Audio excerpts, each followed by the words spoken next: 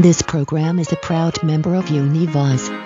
Unified, unique, voices. Learn more at univozpods.net. Hello, my name's Patrick, and I'm a Scream Queen. I'm a Scream Queen, and so are you!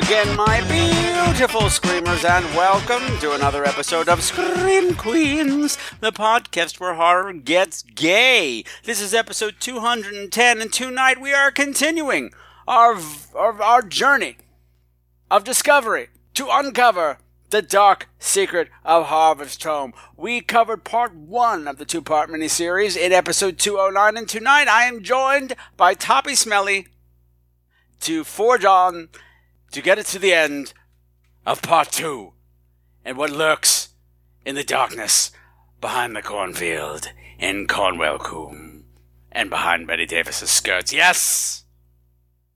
We're going to finally wrap this up, and yes, it is author Stephen Morris who was unable to join us for the second half. Now, if you listen... Okay, hold on. Now, I've been sick all week. I'm starting to finally feel better. And I know the last episode was super loosey-goosey, but I'm going to try to tighten things up a bit. I'm still on a ton of NyQuil and stuff, but hey, let's get the formalities out of the way. Please allow me to introduce myself. My name is Patrick, and twice a month I am your guide to the weird and wonderful world of horror movies, but as seen through my very, very, very gay little eyes. And we are doing our recurring feature where we take a look at made-for-TV movies, usually from the 1970s. And as I said last time, we were plagued by technical problems via Skype, and we ran into time constraints, and author Stephen Morris had to leave halfway through because this was a mini-series, and this was taking a lot longer than anyone would have expected to talk about. And so thank you for joining us the first time, Stephen, but TOPPIE SMELLIE is sticking it out to the end, and during this recording, I was on Vicodin for my back problems, and things continue to be loosey-goosey, and there's a good show in there somewhere. I'm still, as you can hear, not myself yet, but I've spent the last 4 days in bed. I'm finally up and about, and it's sort of functioning. Smoochie is going bananas at my feet right now. She's like, what is he doing? What is he doing upright? He's supposed to be laying in bed rubbing my belly so I can bite him. No, Smoochie, we're not doing that right now. But I'm also a little out of sorts today because, I woke up and, started going through my Facebook feed for the first time all week and discovered that a good friend of mine passed away unexpectedly. So I'm reeling from the shock of that. There's someone way too young, and I don't have the details yet. I don't understand. He was out jet-setting around the world last week and getting all these great, Instagrams of his travels around the globe, but I know he got home on Tuesday, and on Thursday he was gone. And I don't really know what happened yet, so just more me being out of sorts. But hey, we have as fun a show as we could put together for you. I think, it's not up to Scream Queen's normal standards, but these are unusual times, and it's more important to get the show out than it is to have it be perfect. So, if you haven't checked out The Dark Secret of Harvest Home on YouTube, and you don't want it spoiled, please do that now. It is a 2-night miniseries, so expect to, invest a good 4 hours every time. I think it's worth it, if nothing else, for the outrageous Betty Davis imitations that you will be able to perfect after watching it, and then come back and join us. Or, if you just want to plow through, that's fine too. Anyway, I'm babbling enough. I've babbled enough. Let's just take a breath, calm down, and resume with part 2 of The Dark Secret of Harvest Home, starting right now. They do. Do you want to end up like me? Betty Davis in a 2-part chiller. The Dark Secret of Harvest Home begins tonight after cliffhangers. On Cliffhangers, Susan Williams is a reporter hot on the trail of an international conspiracy so deadly it could end the world. Cliffhangers tonight. Hi, honey. Hi, I'm back. I thought you got kidnapped by the children of the corn. I do not know why I lost connection, but I didn't, but I'm back now. Okay, we lost Steven. Oh, no! Gee. All right, that's fine. Oh, for heaven's sakes. Well, now let's regroup and finish this goddamn thing. Yes, because We can do this. We're getting to the sexy part now. I don't know why I lost connection, but It here we happens. go. It's Skype. Yeah. Now, all of a sudden, it's sexy time. Yes! Because, you find a man in a shack with his tongue cut out. You want to go home and bone your wife, and she's totally going to be into it. And to celebrate, the widow has dropped off some of her special mead. Okay, now this mead. Listen, they are continually drinking and getting intoxicated and having sex. This is what anytime this New York City couple, Beth and Nick, they're going to do it. It's because they're drinking this elixir. This is the first time it happens. Because he tries to come on to her, like, at the end of part 1, and she's all frigid. Yeah. And now the widow's like, okay, we need to loosen that thing up down there, girl. I'm going to drop off this special 400-year-old mead that is covered in dirt and cobwebs. Yeah. Drink it. It's totally fine. It's totally fine. And they do. Uh-huh. And immediately start tripping balls. Yes. Yeah. Either that or the Alvin Ailey dance troupe just showed up. Yeah. Well, listen, who's the great abstract dancer, Patrick, from theater? Martha Graham? Yes. It was very Martha Graham comes on and she starts dancing in the cornfield. With African jungle drums. Yeah. Not traditional, English American drums. No. Full-on African drums. And some guy in a big goofy costume is out there in the cornfield, and the crickets stop chirping. Oh, I noticed that. The crickets just stop. Uh-huh. So they're like, hold on, they're going to do something crazy. We got to watch this. And you can see the elixir's having its effect, and now she's all horny, and she says, he goes, I don't know, he's like, I'll be up in a minute. And she goes, I'll be waiting. Full octave voice drop to the point that I think they digitally altered her voice. When I like, heard holy it, shit, she's B. Arthur now. When I heard it, I thought, wait a minute. I had to go back, and sure enough, you got turned on by it, right? Yeah, it was like really. She's gonna pull off her dress. There's gonna be a hairy chest under there now. I don't know what happened. No. She's a farmhand now. So I said, oh, I'm guessing something's gonna get conceived tonight. Hell yeah. Uh-huh. This is a special night. We don't whip out that elixir for nothing. That's absolutely right. And the thing is, he is totally not phased. No, by these creepy spiritual dancers that just show up. He watches them, whether he thinks they're real or not. I think he thinks they're real, but he's not sure. No, he thinks they're real because he says later, he's like, and that was some show you guys put on. Who was that? That's right. Yeah, he says to the widow. Yeah, he's like that. There's the really good looking blonde guy in town and his wife who is they're the corn maiden and the current corn maiden. The corn maiden and the Lord of the Harvest that are going out. Their reign is ending. Like, so was that them? Was that them? Yeah, he wants to know. Was that like they're supposed to, get us in the mood to conceive a child? Is that what that was? Well, yeah, you're probably right, but it was them. But now, Patrick, I want to talk to you about this little scene that happened in there somewhere, and it was a scene that told us that the widow. That she was large and in charge, but their poor daughter. Well, I think Betty Davis is just the fact that she played the role. That's a woman to be feared. But please continue. Yeah. The horse accident. Yes.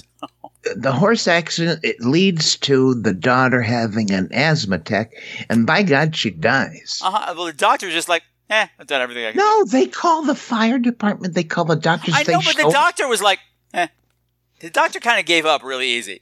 Well, this is the thing I want to talk to you about, Patrick, because this is one of the most implausible points in the movie that I found. This poor girl dies from asthma. Here are the fire department doctors. They've got a mask on her face. They're giving her oxygen or whatever. They're listening to her heart, and she just stops breathing. And then the no CPR, nothing. Yeah, the widow shows up. She says, "Get out of here!" And the Beth decides, okay, go for it. The husband's not so sure, but the widow says, "Give me that pen." Yeah, and that knife. Yeah, she basically gives the kid a tracheotomy. And blows air through the passage in her throat to save her. Now, Patrick. Yes. Are you telling me that these firefighters and medics that came didn't know how to do this? I don't know. I think they just didn't want. They're like, we're just day players. We're just here for the day. Like, we just want to do it here. We want to get it. But the thing is, what happened previous to that is when Nick is walking around and winds up in the lair of the post office hoe. Yeah. With more drinking and more fun. And she blatantly wants to mount him. Oh, for heavens. He's down between his legs. Yeah. And because like this whole scene where the girl's dying on the sofa, he's got lipstick all over his face. All over it. Jesus Christ. But what stopped them from consummating their non-love was that creepy little girl started screaming again. And she kept saying, "Big knife, big knife, big knife, big knife," and then pointed at the horse that the girl was riding down the street. So it almost seemed like that had to happen to punish you for what you did. That's what it seemed like to me. Like, if you hadn't been doing this, we're going to have to control you, Nick. We'll take your daughter away. Mm-hmm. But they don't, maybe they have that kind of supernatural power. I don't know. But just creepy things that happen. But yeah, she has no problem. Just like, yeah, I will cut into this girl's neck. I had to do this. I had to do this to Charles Ludlam once on the set. But here's the thing, Patrick. I would have expected Betty to save the girl with a potion or an elixir, but she actually performs an operation on her throat. Well, it's a pretty base operation. Yeah, but I didn't even think she said a pen. I thought she said one of those wax straws. Yeah. Anyway, listen, folks. The widow saves the asthmatic girl who died. She resuscitates her. And of course. And also now it's just like, well, now she's one of mine. Yeah. I saved her. She's one of mine now. Yeah. And why do you have to keep asking all these questions, Nicky? Why, Nicky? Mm-hmm. Just follow the ways. But yeah, he can't stop asking questions. He can't stop sticking his nose where it doesn't belong, including Tamar's vagina. Well, but partly it's because he's contracted to do these expose books. That's part. And also, this is his weakness. He's already stepped out on her once. Yeah. And it's to alienate them even more. Or show her, look, he's just a man. So when it's time for Harvest Home, you'll be okay. This is what they do. It's like a control game. But very, very, very elaborate control game. Very sexy. Mm-hmm. So when I made you Toppie and I say, Toppie, get the pen, you'll know what that's about. Yeah. Well, jam it down the throat. Make a hole. Make the hole blow into it. Blow into it. That's not how that works, by the way. Also, asthma is about the constricting of the bronchial tubes, so it really has nothing to do with the throat at all. Exactly. It's not like her tongue was swollen. And if you go into the trach, you can blow in air. Anyways, the writers or whoever really goofed up on that spot. Well, I'm sure it was more elaborate in the book because Tom Tryon is a good writer. Yeah. And the thing is, Like you said, you can't find the movie The Other anywhere. You can't find the book of this or The Other anywhere either. Oh, really? I remember I went looking for The Other when I was covering it after I saw the movie, and I loved it. I went all over the place. I went to the Strand bookstore, and they have everything. They're like, no, we don't have that. It's out of print. It's been out of print forever. Oh, sounds like a conspiracy. Too sexy. Yeah. It's all too sexy, because that one had a dead baby in it, and those are always sexy. Now, you know what other little plot contrivance we've forgotten about? The original stud muscle, Michael O'Keefe. He's worthy. Yeah, worthy. Worthy. Exactly. At some point along this line, he says, "You know what? This society is not for me. I'm getting the fuck out." Yeah, we covered that while you were gone. We touched on it briefly before the Agnes Fair, when the Harvest Lord is chosen. He was telling Nick, "I'm actually planning on going to agricultural school. I think I want to go learn stuff and bring it back here." Yeah, this kid, because we're stuck in the 1600s, and there's no reason for it. Yeah, he wants to move on. He is not interested. Well, actually, he was saying he wants to come back. He wants to do good for the community. Yeah, but he wants to do it with modern stuff. Yeah, exactly. Which, of course, that's not going to fly at all. So, I mean, I know they're going to make you the Harvest Lord now to keep you here, because they're dicks that way. Yeah. And no, they could have given it to what's his name? Oh, goddamn, fucking Jimmy Minerva. They keep bringing up Jimmy Minerva. We don't ever meet Jimmy Minerva, I don't think. But I'm so sick of hearing Jimmy Minerva does this. Jimmy Minerva does that. Oh, who gives a fuck about Jimmy Minerva? But that's who they choose. Yeah, they choose him. Worthy, and he's devastated. Yeah. And he's not playing because he's not supposed to leave the Coombe for 8 years. You cannot leave. You cannot step foot out of the Coombe. Neither can the Corn Maiden. But he's like, I'm not there. I'm just going to start saving up money, and I'm just going to go. He gets the flock out of there. Oh, actually, the flock was on the front lawn. But the implication is later, people, and I think one of them is the sheriff, right? Because he's got a star. I said the cops are in on it. Yeah. They find him, and apparently, he's too young. I mean, he does his money. His parents find out what he's doing. Right. And they take his money. And he's devastated. And he goes to Nick. He's like, "Can you help me? I'm going to just run away and join the Navy, and then I'm going to go to agricultural school after that. I just have to get out of here." And he's like, "I'll write you a check." Great. And Nick wants to help him. And I won't tell anybody where he went. And but it doesn't work. But the thing is, on all days, on tithing day of all days, for Worthy to storm out of the Coombe in a huff, ruin the whole charming festival of tithing day, whatever the fuck that is. Not only does he leave, when he leaves, he busts into the church where they're having their tithing day celebration and he screams out, "God damn the corn and God damn the mother." What the fuck?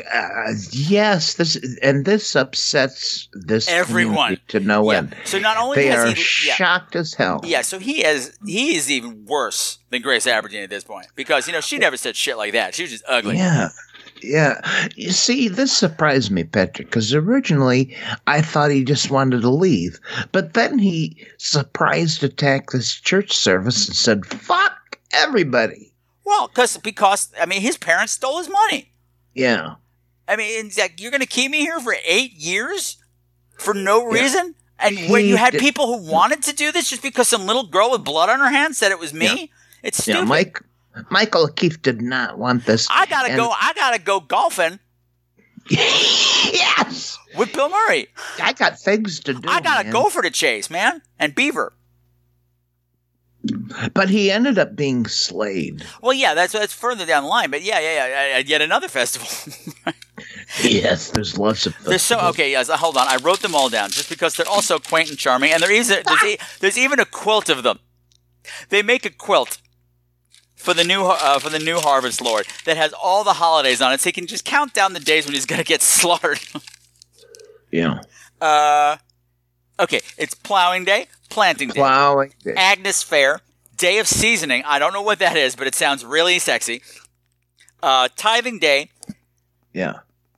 The Scourge the eye. the sheaving tide, the husking bee, corn play, kindling night, and harvest home. So yeah, it's on the night of kindling night, where it turns out that the runaway harvest lord is the kindling. Yeah. But yeah, that husking bee was weird. So many weird everything. And when Nick was like, "This is the best night of my life," I'm like, "What the fuck is you are going crazy?" It's just a church full of people ripping the husks off corn. It's all over the place. I have no idea what was going on. And then they had weird sex play, but we'll get into that. Yeah, right. Nick, the New York City guy, and his wife Beth, they just think this husking bee is because they're drinking that fucking moonshine. Yeah. Yeah. And he just says, "Oh my God, this is the best night of my life." This is even better than when that slut from the post office tried to give me a blowjob in front of her daughter. Yeah, he loves it. Yeah.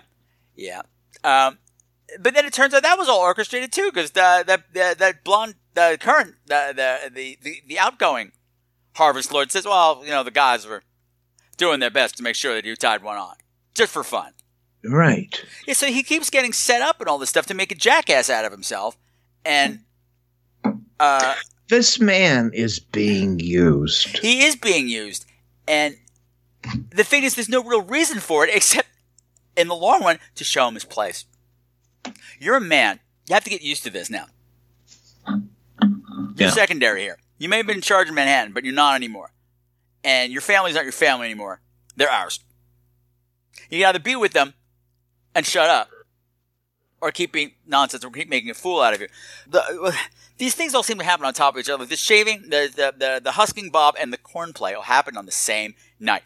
And what was great, he goes out and he's drinking with the men, and he's talking about how he's really fucked up. And all of a sudden, these kids walk through with these fucked up outfits on. Oh, they're like... And he just looks at them like, what the fuck? And the guy just went, corn play, Yeah, it's the corn play.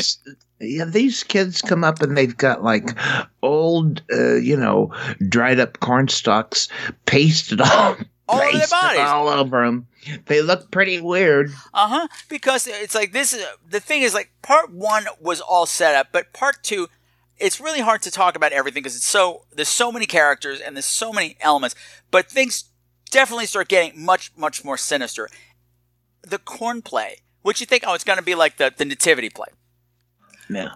No, it's about as pagan as you can get. The first line of it, and the earth was virgin until the plows came. Until the harvest lord came with his plow. And oh my God, okay. And the whole thing is incredibly sexual. Yes. And it goes on forever. And even the kid stuff was sexual. I'm like, this is why we couldn't watch it. Oh, okay. Oh, now I understand. Oh, dear. Patrick, you cannot watch that. I mean, we get crazy on, Good Friday with all that free Barabbas stuff, but this is too much. No. And he's just, he's weirded out by it, but this part doesn't bother him that much. It's the celebration afterwards where all of a sudden he realizes that there's this kind of ritual dance going on, and in the center of it is his daughter. And it is incredibly sexual. Yeah. This is when he realizes the extent of what's been happening, because he did not know this until this time. Yeah, we did. Because she was she had a crush on Worthy for most of the movie. She's following around like a puppy. But as she gets more and more sucked into things, and when he tells her he's planning on leaving, what she said to him, well, that just goes against the ways, Worthy. That's terrible. You are bane to me. Right. I was like, whoa, she's got the lingo down and everything. Yeah, she's got the old ways. This New York City girl has the old ways, and she's got it down pat. She's learning quick. Yeah. And he makes a big scene. He causes a big fight. He gets beaten up. And, of course, the wife is embarrassed again. She's embarrassed for the whole movie. She certainly is. She's like, would you like another pork chop? Cheapers. No, I don't want a pork chop. All right, fine. I like the pork chop myself. I've never been so embarrassed in all my life. I can't believe you ruined the shucking bee. No. Poor shucking bee. Oh man, so much shucking. They were shucking the shit out of each other. It was crazy. Shucking that jive. Yeah. Hot. We know everything is boiling towards Harvest Home Festival. That is an actual oldie English festival that is still celebrated to this day, and it is pagan in its roots. It's the last celebration of summer. Okay, yeah. Yeah, because the winter's coming, and we might not survive. We're going to enjoy the harvest, and we're going to have lots of sex and get drunk. They love to get drunk. But no, I'm talking about that's what the celebration is in general. Mm-hmm. But they're British, so the sex might not have been quite as blatant. Probably not. They're very shy about that sort of thing over there. They are. They're, it's a different, quaint. Yeah. Different culture. Not like these gross Americans are just laying down right there in the watering trough, just awful.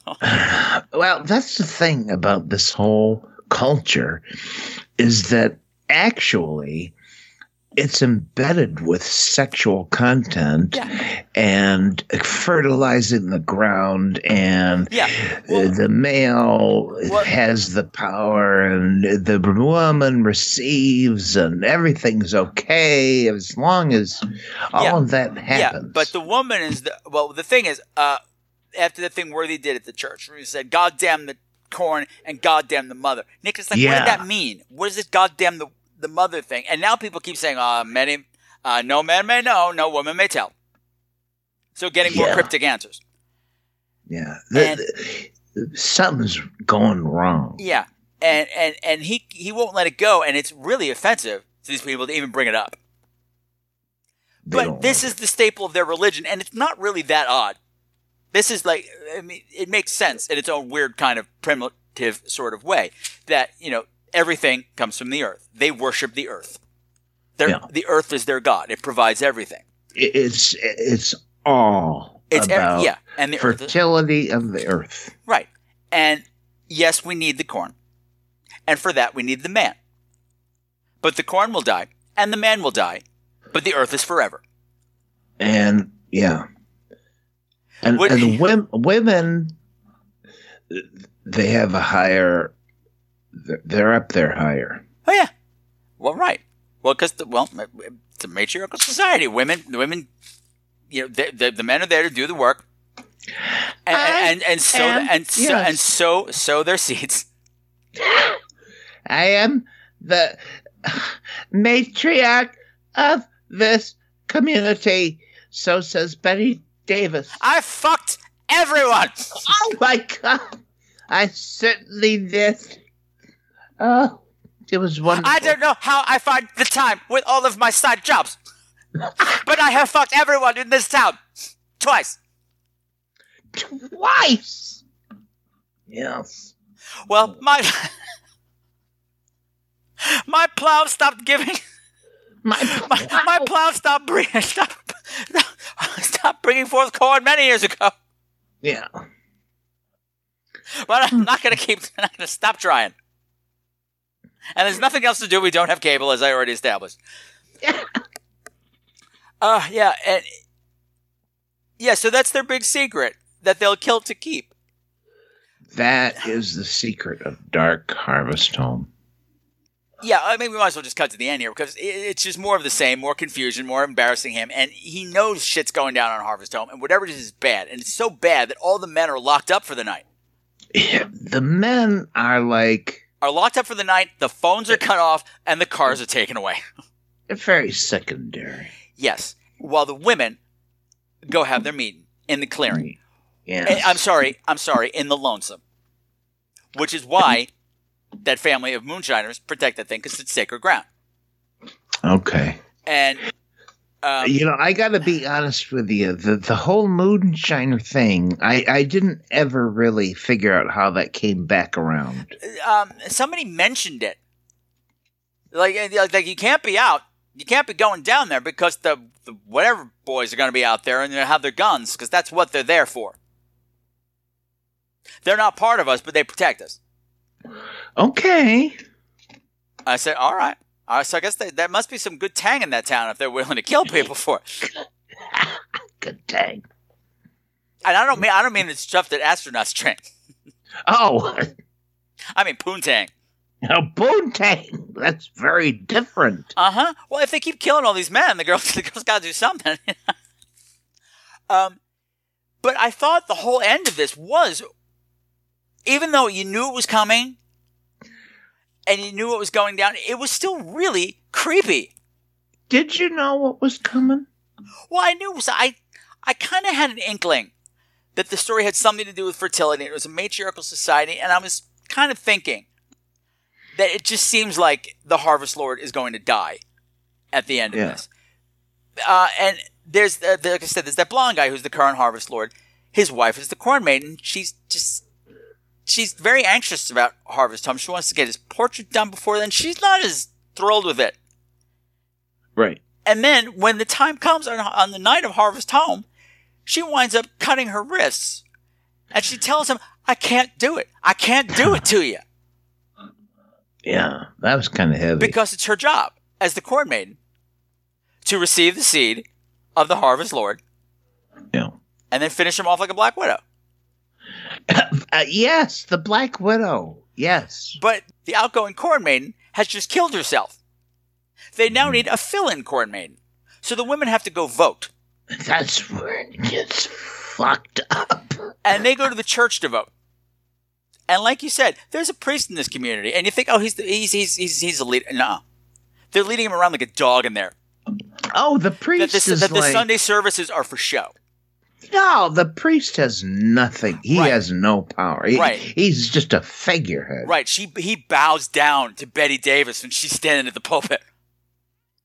And what I think is great is that they cast their votes and they get their little outfits and they all have hose. I'm like, oh shit, the hose got hose. Lots of hose. Lots of hose. And I'm like, man, they're gonna do some damage with these hose. Are they gonna kill people with hose? That's gonna be crazy. I don't know what these bitches are gonna do. And it's a long scene. I mean, the whole end game goes on for a long time because there's a tunnel. Yeah. He gets arrested for being out. I forget why. Doesn't matter. He remembers. Oh, that guy told me that there's a tunnel that runs from the jail to the to the church conveniently. Okay, because the jail's the post office. I got to tell you that little tunnel thing is delivered very early on in part 1 in the graveyard. Yeah. But it just comes out like, there's tunnels, blah, blah, blah, blah, blah. You'll want to be remembering this in Act 2. Yeah, but I didn't. Patrick, I did not. I know you keep going on about Grace Aberdeen, but what you really need to cling on to is the fact that there's a tunnel that runs from the jail cell in the post office to the church. I did not remember the tunnels, but okay. Yeah, oh, right. Yeah, he's investigating the whole Grace Aberdeen thing, which is so confusing. Because the story kept changing, and when we finally got the story, I was like, okay, whatever. So I still don't really understand what happened, but whatever. She was the bad Corn Maiden. But now we have a dead Corn Maiden. Yeah. And so it's a whole big mystery. Who's going to be the new Corn Maiden? Who do you think? We don't know. We don't know because her face is covered. And and I thought it was going to be the daughter. I wasn't sure. Because I'm like, the Corn Maiden's pregnant. That's no maiden. Yeah. But it turns out to be his wife. No. And he gets out there and he stops to visit he's the blind guy tries to stop him while he's listening to his Donald Pleasance records. That stupid blind guy comes. He's like, you don't understand. I tried to say it, and this is what they did to me. Yeah. You just need to stay here. All right. Because they're not going to tell you what's going on out there. They'll kill you before they do. Because no man may know, no woman may tell. But hubris. You just stay here and listen to Donald Pleasance with me.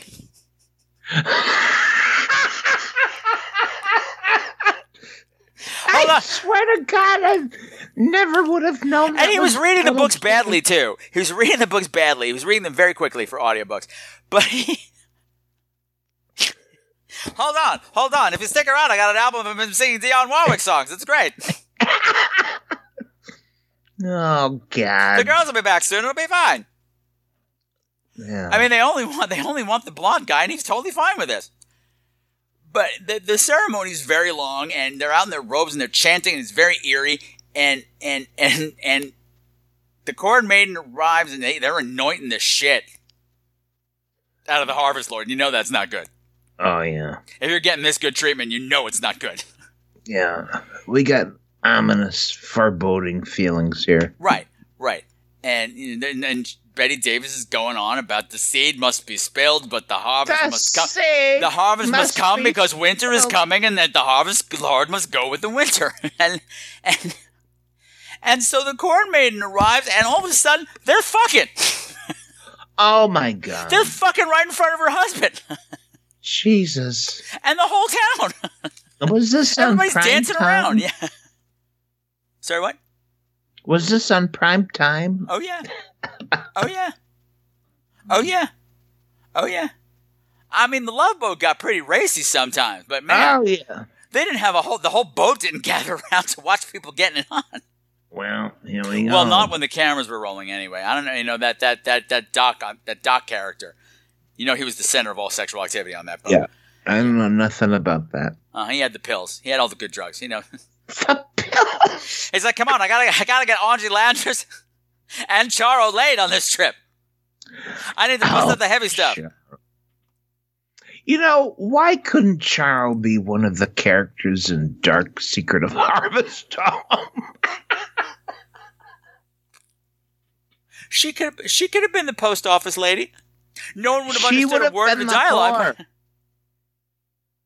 That scene when she got him in the river, and she's trying to explain it to him, and she's rubbing mud all over her face. She's like, "This is what it's about. This is life. This is the earth all over me. Smell it. It's warm and it's cold at the same time. Except it would be like, it's warm and it's cold at the same time. Coochie. It would be great." Oh my God, folks. You don't know how fucked up this movie is. I don't know. That Charo would have made it less normal. Would have made it more normal. Well, she's weird and from South America. They probably do shit like that, don't they? Yeah. But no, it's just it's upstanding white women fucking in the woods. And then she slits his throat. Jesus. And he knows it's coming. He knows it's coming. It's an honor. It's just like when the kids in Gatlin, Nebraska turned 18 and they had to go see who he walks behind the rows. They had to go to him. It was an honor. Just like the children of the corn. But at least they weren't fucking the corn. You know, this may have been one of those. Although my people call it maize. Yeah. It may have been one of those shows where you knew it was not going to end well. Of course not. It's the dark secret of Harvest Home. Yeah. You knew. You knew from the beginning. I didn't think it was going to be the pornographic secret of Harvest Home. I mean, I didn't see anybody using protection or nothing. I mean, we don't know where this Harvest Lord has been. Well, I guess he's been in town all this time. And everybody's fucking everybody all the time anyway, so. Yeah, they know he's there. They know Nick is there. Yeah. Because they catch him, and they start hitting him with hose, and Betty Davis is like, no! Let him watch!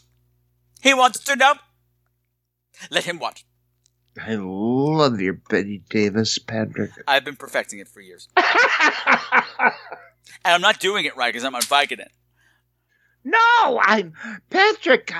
Your Betty Davis on Vicodin is perfect. Well, it's kind of her later years when she was more, boozy. Yeah. Slurring a little bit. Just remember, pre-stroke. I know, Betty I'm going to do this in a Maine accent. It is authentic. Well, she does say "aya" a lot. They all say "aya" a lot, but the thing is, not tomorrow, whatever her name is, the post office lady is straight up hillbilly Southern. Yeah. She's like, well, y'all can come down here and you can hang out with my weird daughter and do cat's cradle all day long if you want. What the fuck was with that cat's cradle? I don't know. Well, they don't have cable. Yeah, anyways, the cat's cradle thing, like... Because the cat's in the cradle and still spawn, little boy. Daddy's not coming home, son. Don't know when. Yeah. But yeah, and this is what Grace Aberdeen fucked up all these years ago because she fell in love with the Harvest Lord and she didn't want to do it, so she ran away, and so the whole thing got fucked up, and that crop got blighted. Yeah. Now let's totally... Because nobody ejaculated on it. It was all about ejaculation, Patrick. Uh-huh. It really was. Well, religion is fucked up in general, so this is really no more fucked up than any other religion I've encountered. No, and the fact that Christians perform ritual cannibalism every Sunday. Yeah. But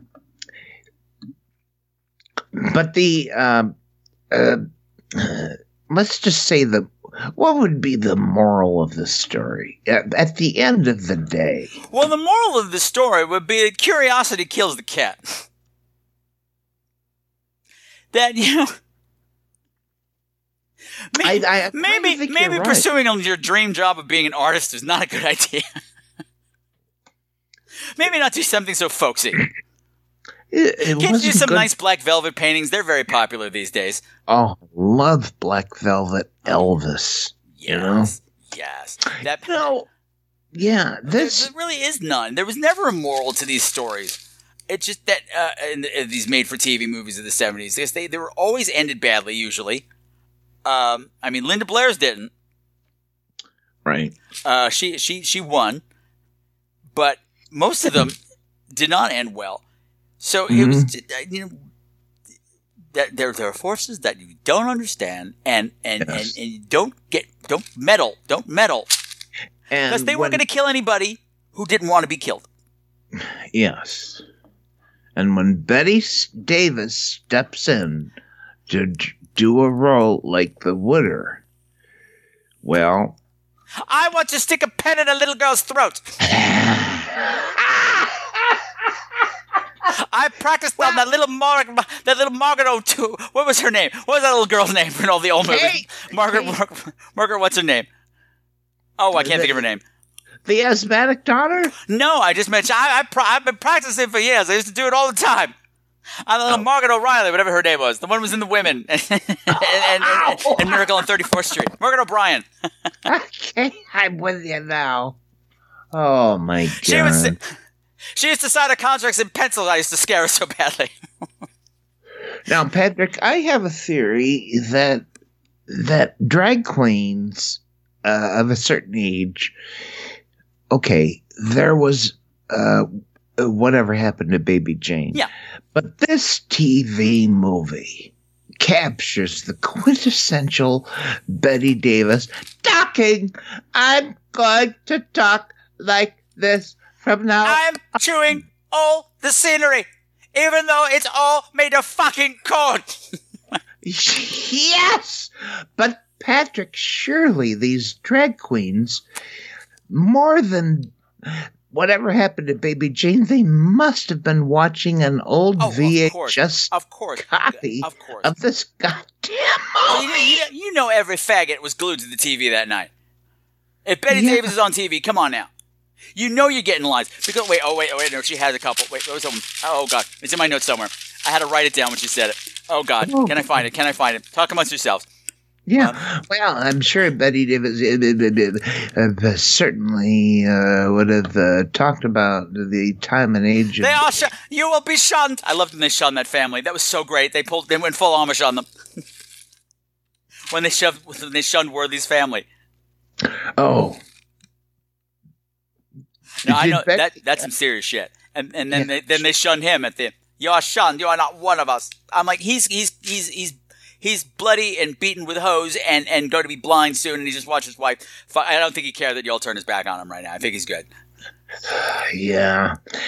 Patrick, at the end of this fucking 2-night movie event, what was the fate of this poor New York City family? Well, he should have seen it coming, or should I say... not seeing it coming, because his fate was not staring him right in the face the whole time. Yeah. And it's lucky that they apparently, they've shunned most of technology, but they got a deal with Donald Pleasance. Cornwall Coombe is keeping Donald Pleasance in business in this audiobook. Yes. Because not only is he blind, he has to listen to Donald Pleasance for the rest of his life. Honest to God. And his family's going on like everything's totally normal. Yeah. Oh, well, we're going out to have a picnic, honey. Bye. Enjoy Donald Pleasance. Yeah. You could have just stayed in the house. But no. Donald Pleasance.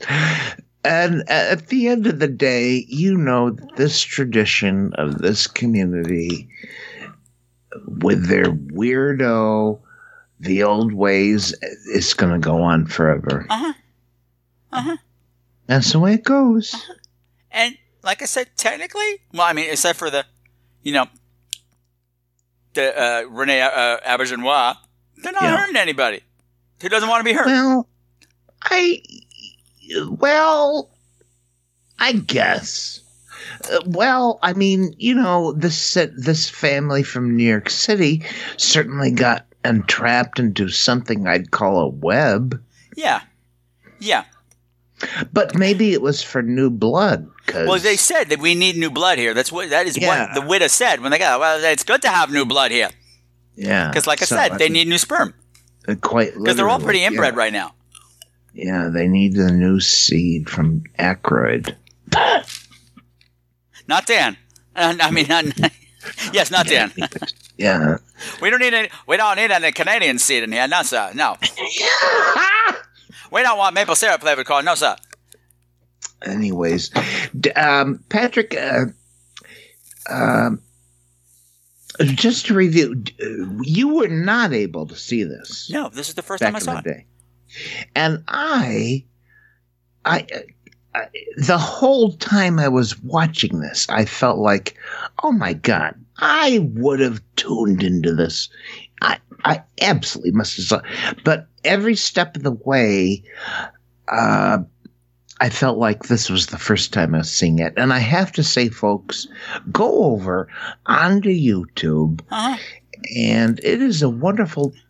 Listen, I felt like I was watching a VHS tape, and I think it was. Yeah, it was. It totally was, because the commercials were still there. Yes! They had a commercial that coming on afterwards was Cliffhanger, which was a great show that got canceled after one season. Yes!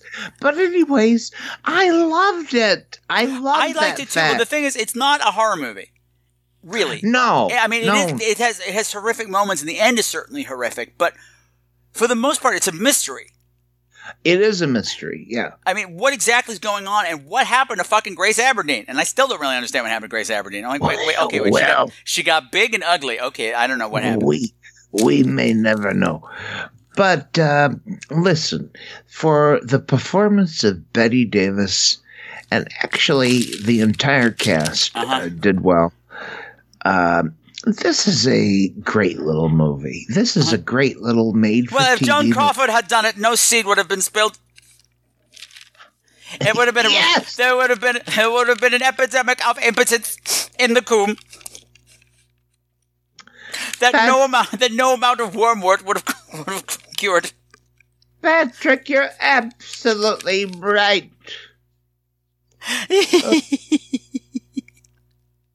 I did like in the scene with the mead where everybody gets horny. Oh, she went upstairs to change. Horny. She went upstairs to change, and it was almost a diaphanous nightgown. Not quite. We were almost Patrick, diaphanous. I know of your love for the. Because when people get diaphanous, shit gets real. I'm like, oh, this sex is going to be really fucked up if she's diaphanous right now. Okay, she's only kind of diaphanous. No, it wasn't really the there. The corn maiden was diaphanous, though. I'm sorry, The corn maiden was diaphanous. It wasn't really a diaphanous. She had a veil. I'm sorry. Did Jimmy Minerva have a veil? No. No. Well, yeah. I really enjoyed it. I did too. Listen, folks. you have to imagine a day when how awesome it was that Betty Davis was going to be on something, and to have a 2-night special presentation. Yes. Well, this was, this wasn't a TV event. Right. And I didn't say this, and I always say this whenever I cover a TV movie of the week, that if you were not around and don't know this culture, you don't understand that whenever one of these things came on, it was an event that you could not miss. Because it wasn't the days of VCRs and video stores. It would be on once. And if you didn't see it, everyone was going to be talking about it. Yeah. And you would not be in the know. It was gone. It was gone. We're like, oh shit, Quincy's not on tonight. Yay! Great. No Kojak, yay! Wonderful. Something cool is going to happen. Betty Davis is going to be doing weird shit in the corn. I'm there. Yeah. Patrick, I have to ask if you were like me, and I know we got to wrap up. Oh, I'm fine. But, we're good. Yeah. But if you were like me, back in the day, in the 70s, did you have every channel memorized? Like, I did not get... Yeah. Yes. Yeah. Now, well, there was only like 6 of them, so it wasn't that hard to remember. Well, it's true. But I did not get TV Guide. When I went by... Tuesdays was Happy Days, Laverne and Shirley, Three's Company, Too Close for Comfort, and Heart to Heart. Right. That's what I want to break out, is that once upon a time, I knew every channel. I knew what was going on. Uh-huh. I didn't get TV Guide, but I got the little publication that came in our local paper. And it was good enough. It was good enough. It was good enough. Why do we have to pay for another book? That's what my mother said. I scoured that fucker, Patrick. Uh-huh. I scoured it for monster movies. I scoured it for, the things I'd want to see. I knew it was on every goddamn channel. Because you knew the schedule backwards and forwards, so you would be looking for the things that were aberrations. Absolutely. What does not fit the pattern? Oh, that's going to be good. Because it's not the same old shit that we get every week.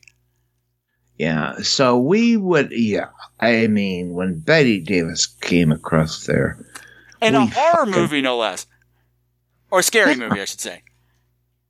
It wasn't the most scary. No, but it was billed as a horror movie. Yeah. And I mean, it is horrific, and what goes on, and I could see it being, it's pretty shocking for the time, for TV. And I do recommend it. Joan Coffin would never talk about semen. Well, she was dead when this movie was made. Oh, I keep forgetting. Was she dead? I never speak ill of the dead. I only say good things about the dead. She's dead. Good. Patrick, she had passed away. She was gone. She passed away 20 years before she set foot in that coffin. Oh. Did you see Berserk? Oh. She was on camera with a monkey. Oh, she was. Trog. Thank you. I was going to say Gorgo, and I knew that wasn't right. That was Trog. That was her last movie. That was she did the last movie of shame. I'm going to do this one. I'm just going to die of shame. Yeah. I'm going to drink my Pepsi and die. Trog was this caveman, and guess who did the makeup? Who did the makeup? Rick Baker. None other than Rick Baker. Yeah. Who would go on to do makeup in 100. Yeah, American Werewolf in London being the big one. Yes. He won the Oscar for that one. But he did the makeup for Trog. Yeah, wait, I have to make it look scarier than Joan? Okay. Woo! Buckle in, kids. It's going to be a long night. I love the early days of all of that shit. Yeah. And I particularly love it that sometimes you engage all of this nonsense. And well, it was an important part of becoming the Scream Queen that I am. Oh, I know. I mean, these things were epic. I remember being in school, and we'd actually be talking about them in class with the teacher instead of doing, earth science. Right. Yeah, so these were big deals. It wasn't like now that, it would be on again 50 times. No, it was one and done. Right. And you didn't want to be the kid who did not know. Yeah. Even if you didn't understand it, which I probably wouldn't have at the time, being as innocent as I was. Sorry, I got something caught in my throat there. Oh, it's a penis. Oh, my. Where'd that come from? Anyways, Patrick, I have to tell you that if I was a drag queen trying to do the voice for Betty Davis in the film, it could have been done. I added 40 minutes to the running time just with my weird pronunciation. It was supposed to be a one-night event. I said, no, I will make it a two-night event. You're welcome. This is Betty Davis at her most lucid, and she was full of vim and vigor when she did this part. Yeah, because that's what's great about her, is that this woman is scary as hell, but she is smart, and she is tough. She is. I am She smart never and wavers tough. for a second, never a moment of weakness ever. Yeah, It is a fantastic, it's a perfect role for her. Although, did you see The Nanny? Her and The Nanny? Not the TV show. The British movie The Nanny? No, I don't think so. That's another one that's hard to find. It's late 60s, and she plays the nanny for this rich family, and the son is coming home after, young son is coming home after spending several years in, one of those hospitals. Okay. For crazy people. Because he wasn't an only child. Previously, he had a sister. He had a baby sister. And the baby sister died in a tragic drowning accident in the tub. And the movie has you guessing, going back and forth, wondering, wait a minute, who did it? Was it the kid or was it her? I can't tell. Oh. So she's this perfect British nanny who just may or may not be a child murderer. Okay. And what's her name is in it who I love? I can't think of her name. God damn it. God damn it. What is her name? She was a gorgeous young British actress. She was in the Prime of Miss Jean Brodie. She was in the Diane. No. Fuck. Yeah, Diane Fuck. That's her name. And the Legend of Hell House, and I can't think of her name. But she's fabulous. And she was really young in it, and she was the cool neighbor who was making friends with the kid. And then she's like, actually, this kid's really weird. You're harshing my vibe, man. 'Cause it was the 60s, and she used really cool terms. I have to look it up now. The Nanny. I don't care if everybody's bored. It's Thanksgiving. Just chill out. Just digest your turkey. Let the tryptophan wash over you. And Toppie and I are having a conversation. It is Pamela Franklin. Now, love her. There was a TV actress named Pamela Sue Franklin. Yes, that's not her. That was Nancy Drew. Yes. Yes, Nancy Drew. It was Nancy Drew and the Nancy Boy Hardy Boy Mysteries. And then she got naked in the movie called The Lady in Red, and my parents were horrified. It was on HBO, and I was watching it because Nancy Drew was in it, and then she was naked, and they were like, go to bed right now! I'm like, actually, it doesn't matter, because I'm going to grow up and not... Okay, fine. It's just a gay child. Doesn't matter. But or was it Pamela Sue Martin? Oh, God, I have to Google again. Patrick, the fate of Pamela Sue Martin was that she was made a zombie. Uh-huh. Listen, well, the thing is, what I wanted to say was earlier, it was Pamela Sue Martin. My career was ruined because there was an American actress with the exact same name. Oh. Yeah, because Pamela Franklin retired really early, which was sad. But what I was going to say, when I saw Rosanna Arquette, I was like, oh my gosh, I forgot about her. Oh. Which is weird because she had a big movie career for a long time in the early 80s. But what's been going on since the whole Harvey Weinstein thing? When all these actresses are coming forward, I'm going, oh yeah, I forgot about you. I'm like, oh my God, is that what happened to you? that some bullshit like this happened and you got blackballed? I wouldn't be surprised. I wouldn't be surprised at all because 22 is really young to quit the business. Yeah. Anyway, well, that was depressing. In which case, men deserve everything they got in the coon. And the other thing, I keep wanting to call the town Cabot Cove, and I know that's Murder, She Wrote. That's Murder, She Wrote. But I can also see Angela Lansbury pulling this shit, too. Yeah. She could have done Betty Davis. Anyways, if they ever remake it. No, I mean, she's too old now. Well, she's too old now, yeah. But, no, she could do anything. Yeah. But it was a good movie. I liked it. I liked it a lot. It was long. But I get it because they wanted to spend a lot of time building up not just the family, but the whole town. I mean, we got involved with a lot of people.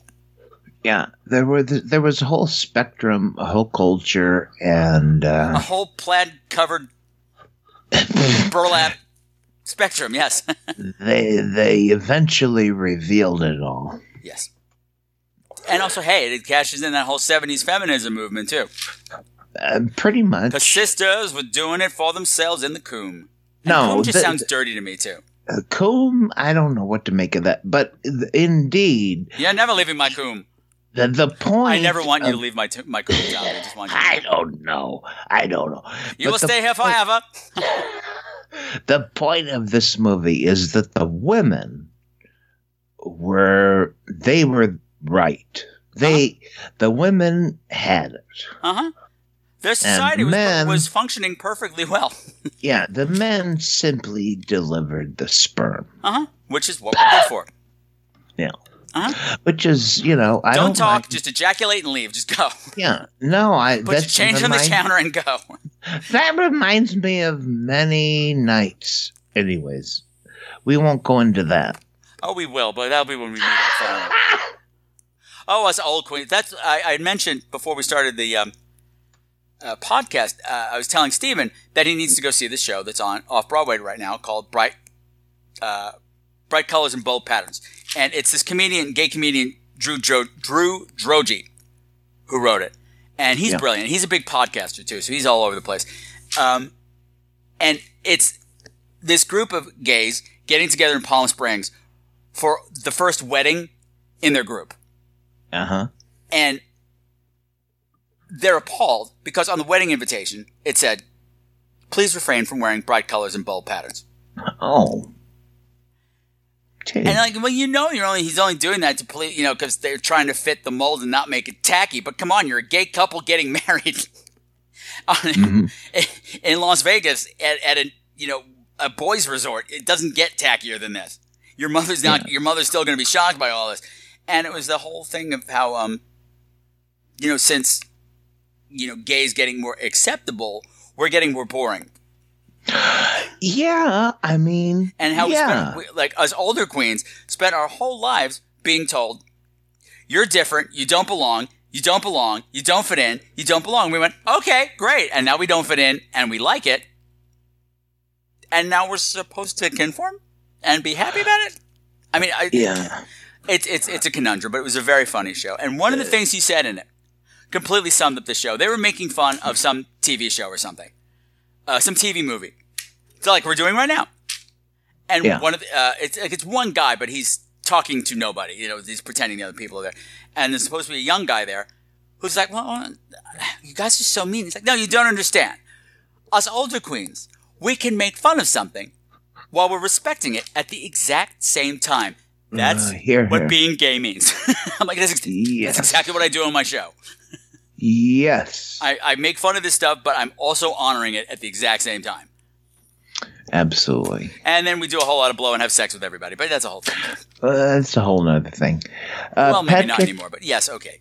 I just want to take this opportunity to say that I really, while I'm bowled over by you, I feel you exhibit your heart on this show, and it's one of the reasons that I tune in and that I like it so much, because it's real and it's you.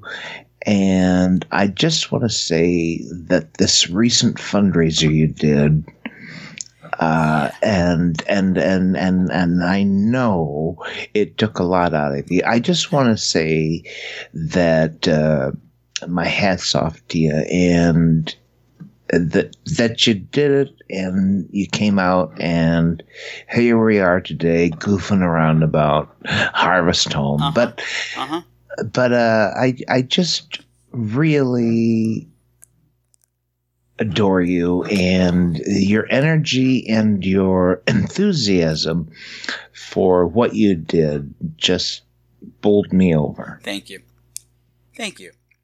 I'm not crying on this episode. I cried on the last one. No! God damn it, Toppie. God damn it. But now I have to just picture Betty Davis wearing corn underwear. I know. Cornhusker. But you do this often. Anyways, this podcast that you do is vastly entertaining, and you do a great job. Thank you, sir. That means a lot coming from you. Us old dogs of the podcasting game now. Yeah. We've been doing this forever, Toppie. Well, I think you and I started around the same time. I know. Memories. You might have like the corners of my mind. That's right. It didn't have a love theme. We didn't have the love theme from Harvest Home.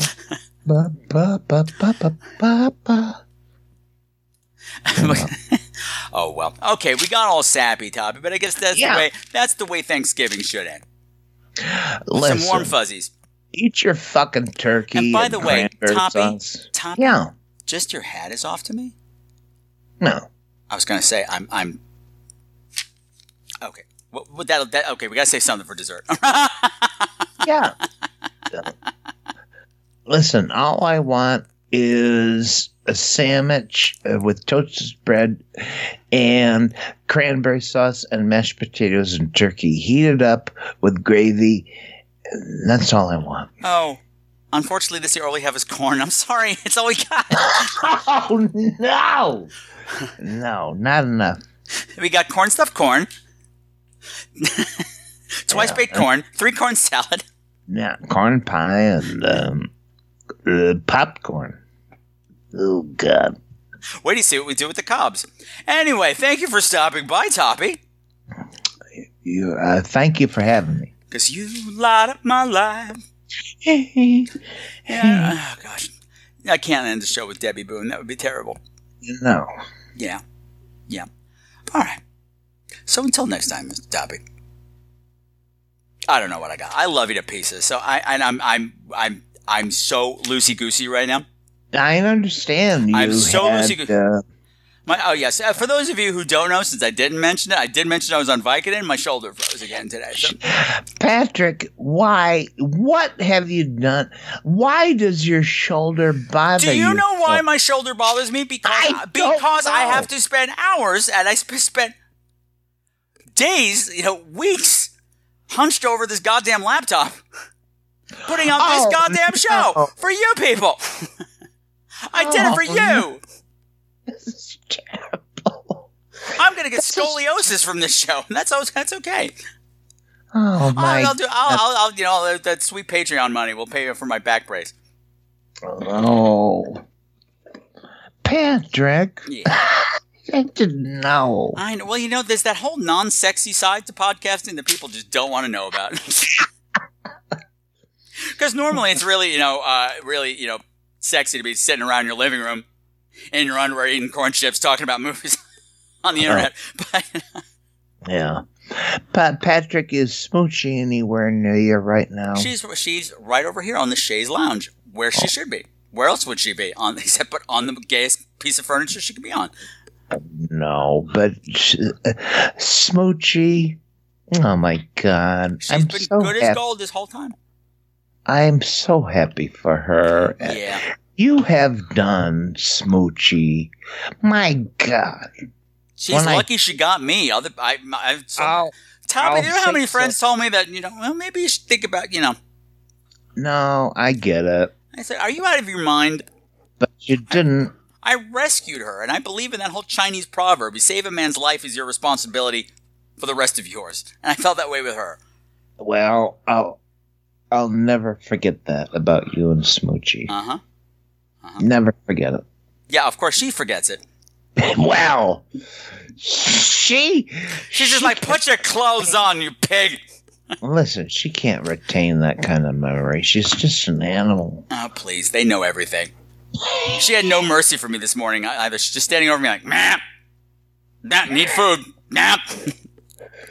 Yes. Well, crawl. Have you considered crawling to the kitchen? Just crawl. I walk on all fours. Here you go. This is how you do it. Do you still have a bird feeder out there to entertain her? Yeah. It broke. You failed. You let it go, didn't you? No. Well, the thing is, they stopped coming. Oh. Because the suction cups weren't sticking to the window, and the thing had gotten so cracked that I can't afford a new one because I have to pay New York City rent, that I just would leave it out on the sill. Yeah. And that was too close for the birds, I guess. Patrick. Because she'd hop up on the windowsill, because now she's losing weight and getting more limber, and she'd hop up on the windowsill like, hey, babies. That's true. Get in my belly. Smoochie has been able to get into places because she's lost weight. She's been sweating in the oldies. No. Oh, my goodness. Well, Patrick, I love Smoochie. I love hearing about you and your antics in New York City. And that's why I love tuning into your little shoe. Oh. And thank you for having me. You're very welcome. And by the way, Toppie, before you go, tell people where they can find the Smellcast and what goes on there. Oh, the Smellcast. It's thesmellcast.com. It's a strange mix of I would say whimsical. Whimsical. Patrick, whimsical is a perfect word for it. It's perfectal, and it's slightly real life, and then there's a fantastic element over it. So well, there's all those wonderful residents of Pickle Hollow that come and join you on the show sometimes, and it's just what a unique group. Yeah, it's the whole residents of Pickle Hollow. And with all those residents that you have wandering in and out of your studio, I'm surprised you don't have scoliosis from all the work you have to do. Scoliosis! Hey, if I'm getting it, everybody should get it. No, Patrick, scoliosis is the new black. Are you getting scoliosis? No, I mean, I'm getting back problems all the time, and okay. But, you know, I know with Bradford... Yeah. Being an IT whiz? Yeah. Was getting a piano hump. Piano hump? Towards the end of our relationship. You know, he started to get a permanent slouch. Just because he spent so much time over the computer. So I am very conscious of that. Yeah. What do you do to prevent it? Well, I use the old chorus girl adage. Yes? Tits and teeth. Okay. Tits out and proud and teeth white, teeth flashing. Just keep them all up in the air and everything just lines up again. Oh, folks. And even if you have scoliosis, they're looking at your tits. Okay, Toppie, what's the address for the Smellcast? It's thesmellcast.com. Okay, there you go. Folks, that's why you should tune into the Scream Queens. For tits and teeth. Absolutely. Okay, thank you, Toppie. I love you and have a very happy Thanksgiving. You too, and I will catch you when I listen in to your weekly. Okay, just stay away from that Lost Whistle Bridge, sir. Yeah. I'm not going to tell you again. I know those boys look really cute, right. but no. Patrick, go and deliver yourself from this place. Yes, it's time for my nightly bourbon. That's what I wanted to say along. Patrick, thank you. Goodbye. I do. Hey, So that is going to wrap this episode up, my beautiful screamers. Since this is a prolonged episode with guests, we're going to be saving voicemails and emails until next time, and there are plenty of them.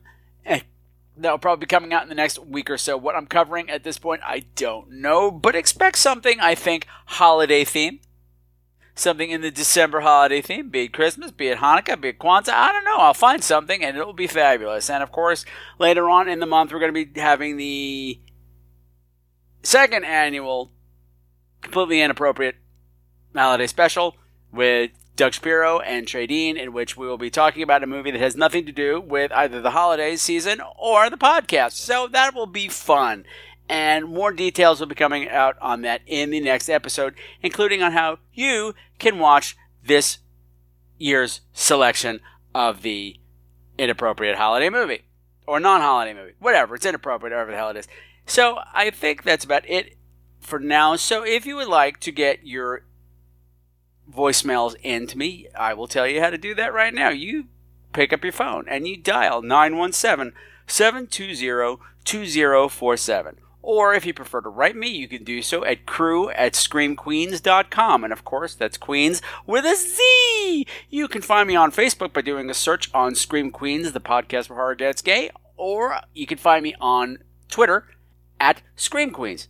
And you can also say hi to Alexis over on the Instagram feed at Scream Queens Podcast. And if you are hankering for even more episodes every month, if you want bonus material every month, then you can become a patron. Yes, head on over to www.patreon.com/screamqueens. Pick a membership level, and every month you'll be getting bonus episodes. And I think I'm going to be changing the format on that this month, and more details on that for the Patreon listeners as my fever subsides and my energy level gets better. But I think we're going to be switching how we do things over there, just to make things a little more interesting. Moo-hoo-ha, moo-hoo-ha-ha-ha, moo-hoo-ha, moo-ha-ha-ha. So, until next time, my beautiful, beautiful screamers, continue to make the world a creepier place. And never forget the Scream Queen's golden rule. Fight or flight. Survive the night. Make it to the final reel, baby. You deserve it. Bye. I go hunting for witches. Heads are going to roll. Some of the music for tonight's program has been provided by Mavio's Music Service. Check them out at music.mavio.com, bitches!